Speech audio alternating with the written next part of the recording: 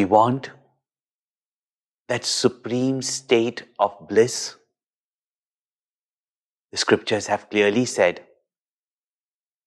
be in equanimity, let the mind be in equanimity, in peace, if we want that state of infinitude.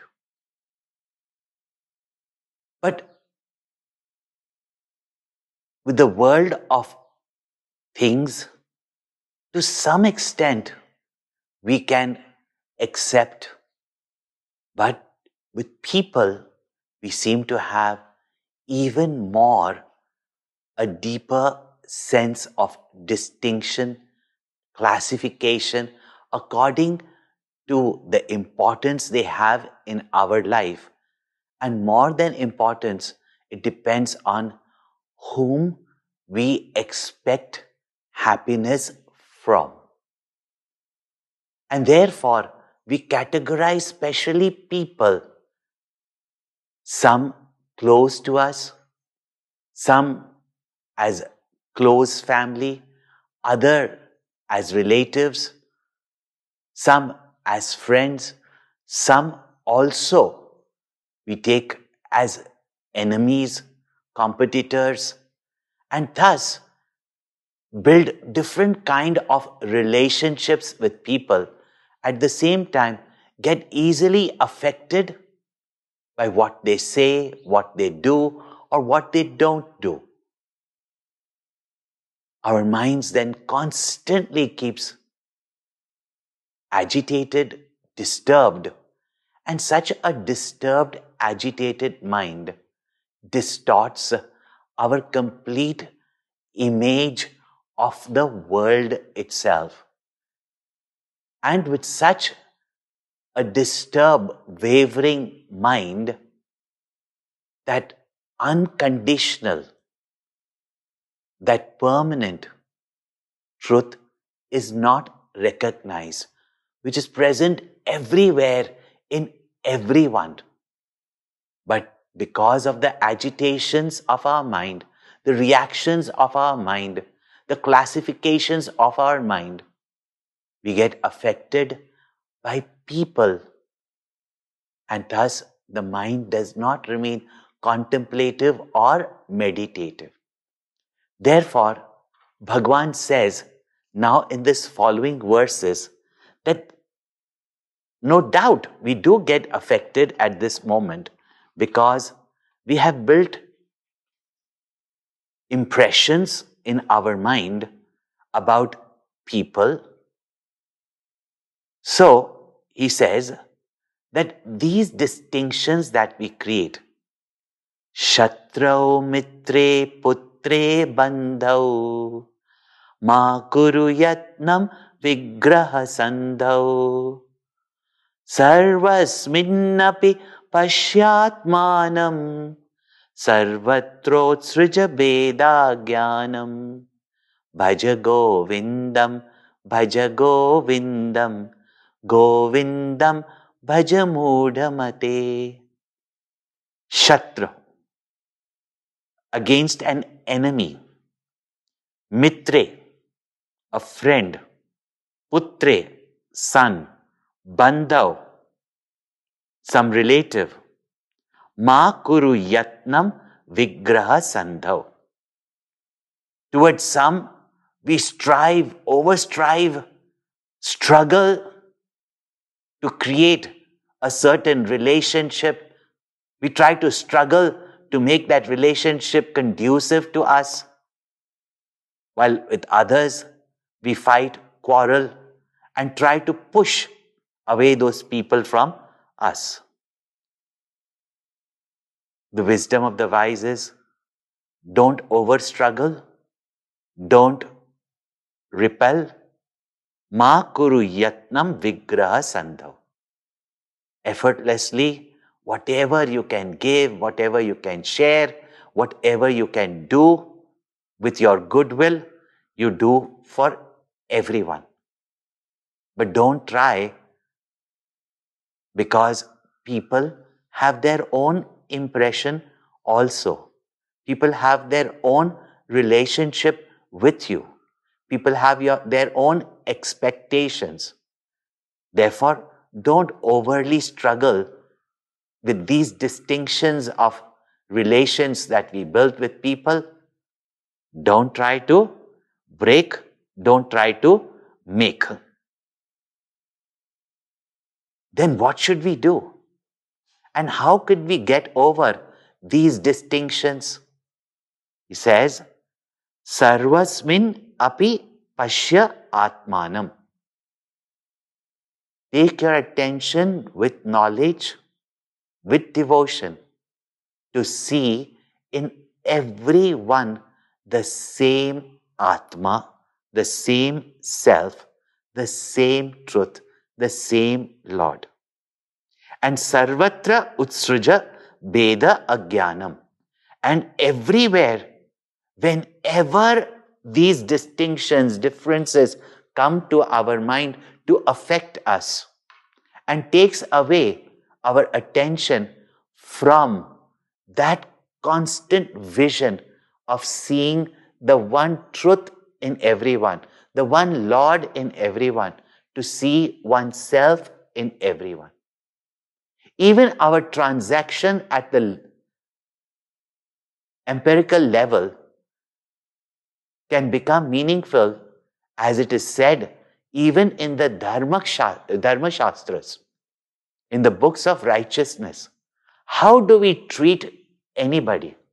As you would treat yourself, or as you would want to be treated yourself. This is very beautifully said in the Mahabharata. Do to others as you want to be done to you. Treat others the way you want to be treated. Behave with others as you want people to behave with you. This is how we start seeing the self in the other. At an initial level, understand, just as you have your needs, you have your emotions, you have your ideals, principles, thoughts, so also others have. As we hold on or respect our thoughts and ideals, so should we also allow others. So, even starting at this level, when we see the self in everyone, another simple way is put yourself in the other person's shoe. Ask yourself how that person would feel if you spoke in this manner. Of course, this doesn't mean that in the empirical level, in the relative level, that you do anything wrong. Because remember, the consequences of your actions come to you. Live a life of dharma. But when you see the self in the other, naturally there is love. And in love, we remove all distinctions and differences. A friend also becomes your very own. Thus, keeping all these distinctions aside, don't overly struggle to please anyone. Do your duties, fulfill your duties, and remaining, whatever opinion they have about you, it's their democratic right. Let them have it. When overly we try to please someone, we can't always do that. Just as you have your right to your opinion, they also have the right to their opinion. Just as you suffer for your opinions, if they are wrong, they also will suffer with their opinions if they are wrong. Thus, be accepting. When you see yourself in the other, there is love. And in love, there is acceptance, there is giving, there is sharing. One very interesting incident. I remember when I was young, I was standing at the bus stop and there was a gentleman of our lane elderly gentleman, quite known to us because would come and meet and greet everybody and very often give lectures to youngsters on how they should behave or during his times what they did. But quite a likable person was standing at the bus stop. And as you know, buses are not necessarily at the right frequency. They had to wait at the bus stop sometimes for quite some time. And that too also the buses come crowded. He was finally in the front of the bus stop and hoped that the next person would carry him into the already full bus.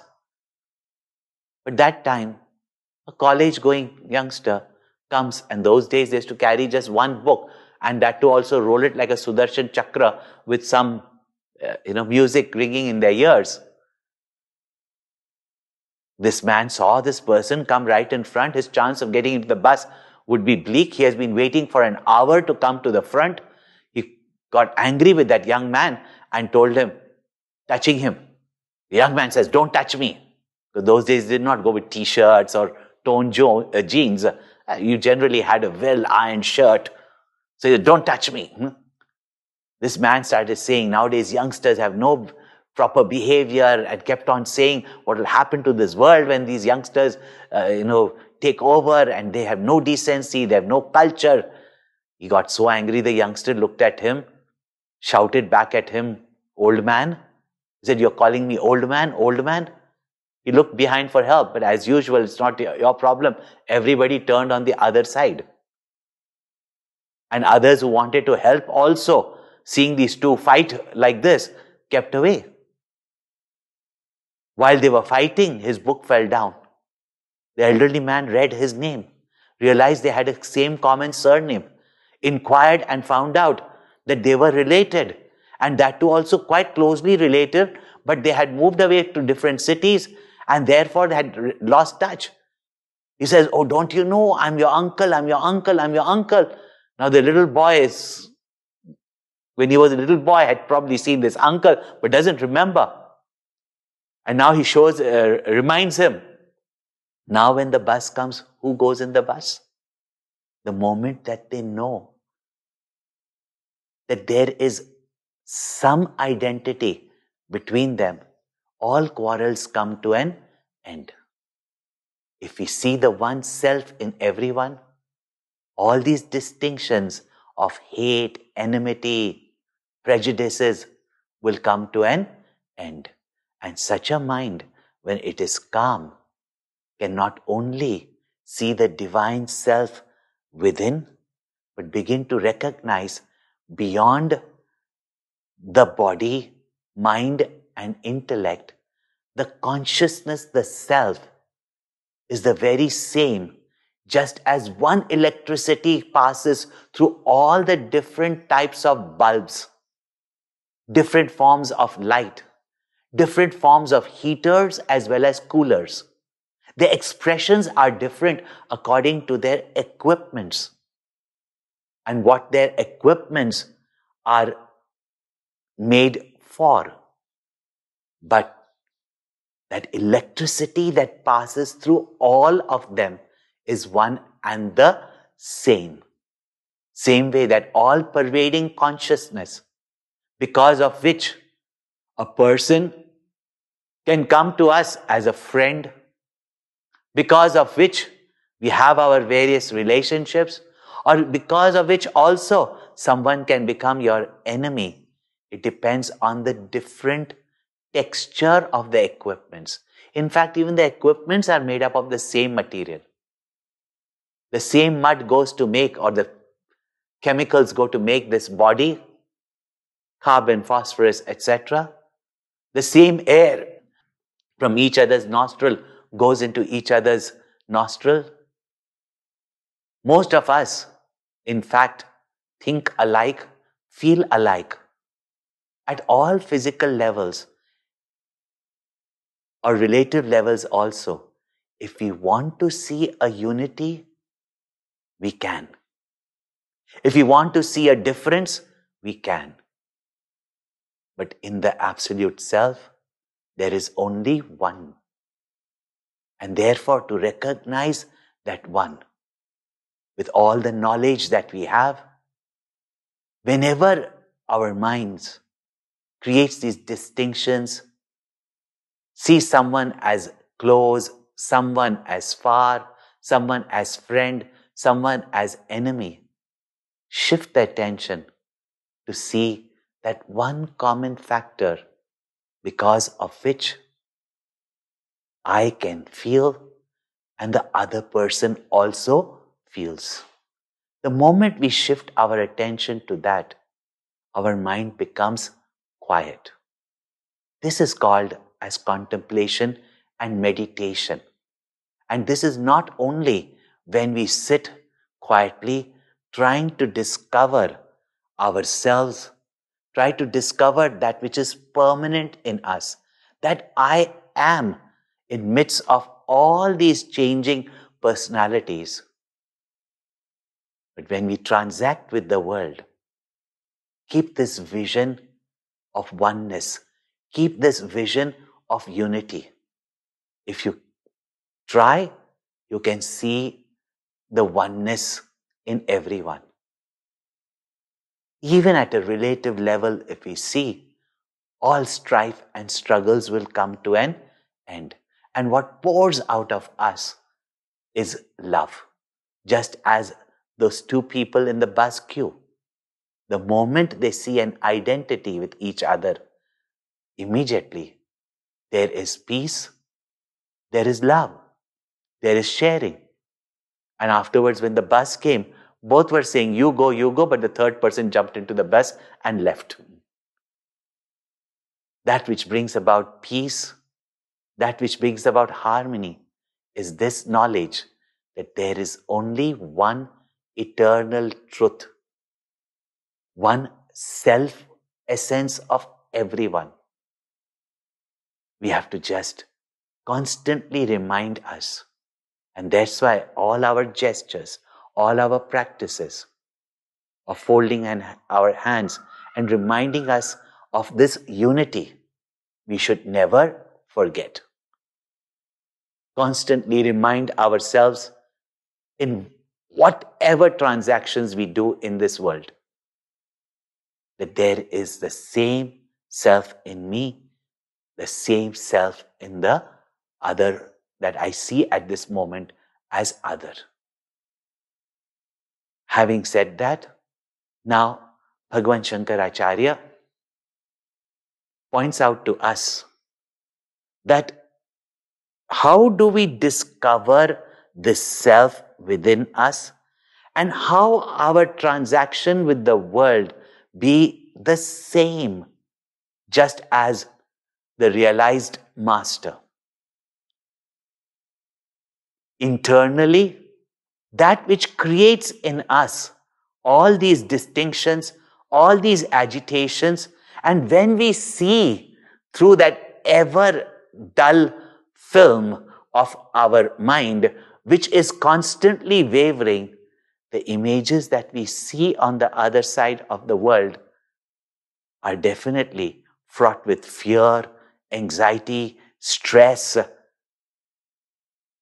insecurities, and such a quiet mind is not available for meditation and knowledge. Therefore, what is to be achieved within to experience this self? And Bhagavan Shankaracharya says, Kamam krodham lobham moham tyaktvatmanam pashyati soham atma jnana vihina modaha te pachyante narakani godaha bhaja govindam govindam bhaja mudamate. The inner poisons, the inner causes of creating these different waves in our mind have been listed by our rishis as kama, lust. Lust meaning that obsessive desire, obsessive selfish desire for any object or being with the thought that I cannot be happy without it. And everything is for my pleasure, even sometimes at the cost of the suffering of others. Kamam, krodham, and when lust is not fulfilled, anybody or anything that comes in the way of our expectations, our desire, we rebound on that thing and person in the form of anger. And just as lust burns you, compels you, drives you crazy to get whatever you want at all cost, same way, anger burns you, destroys the peace of your mind, and destroys the very balance of our body and harms us first before even we can harm anybody else. Lobham, greed, that unending desire which any amount we try to get is never enough. Not only with wealth and objects, but even sometimes what we expect from people. And as much as we get doesn't seem to be enough. Greed. Moham, our delusory attachments. And ahankara, ego. And matsarya, jealousy. These are considered to be the 6 toxins of the mind. And when there is toxin in our system, there is dis-ease. Disease also, as well as dis-ease. According to the ancient science of Ayurveda, it is this 6 mental toxins which are very often the cause of the disease at our physical level, as well as the malady and the disease of society.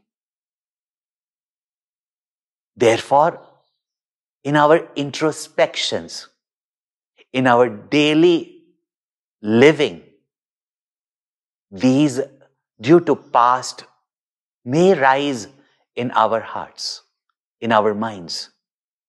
Be completely alert and vigilant to watch them. Don't consider them as your friends. They fascinate you at first.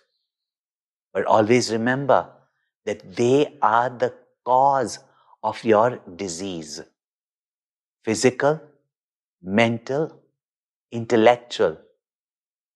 And this constant disease at the mental level disturbs our pranas. Those disturbed pranas then affect our body and our behavior in the world outside. Be wary of these internal toxins. Get rid of them as soon as possible. The antidote to all these toxins are also there, such as contentment, compassion, sharing, love that makes us see beyond all delusions, likes and dislikes. Love that does not create any distinctions and differences, and therefore all our selfishness and ego dissolves in love. And that knowledge, which points out to us who we truly are and how we are one with everything and everyone.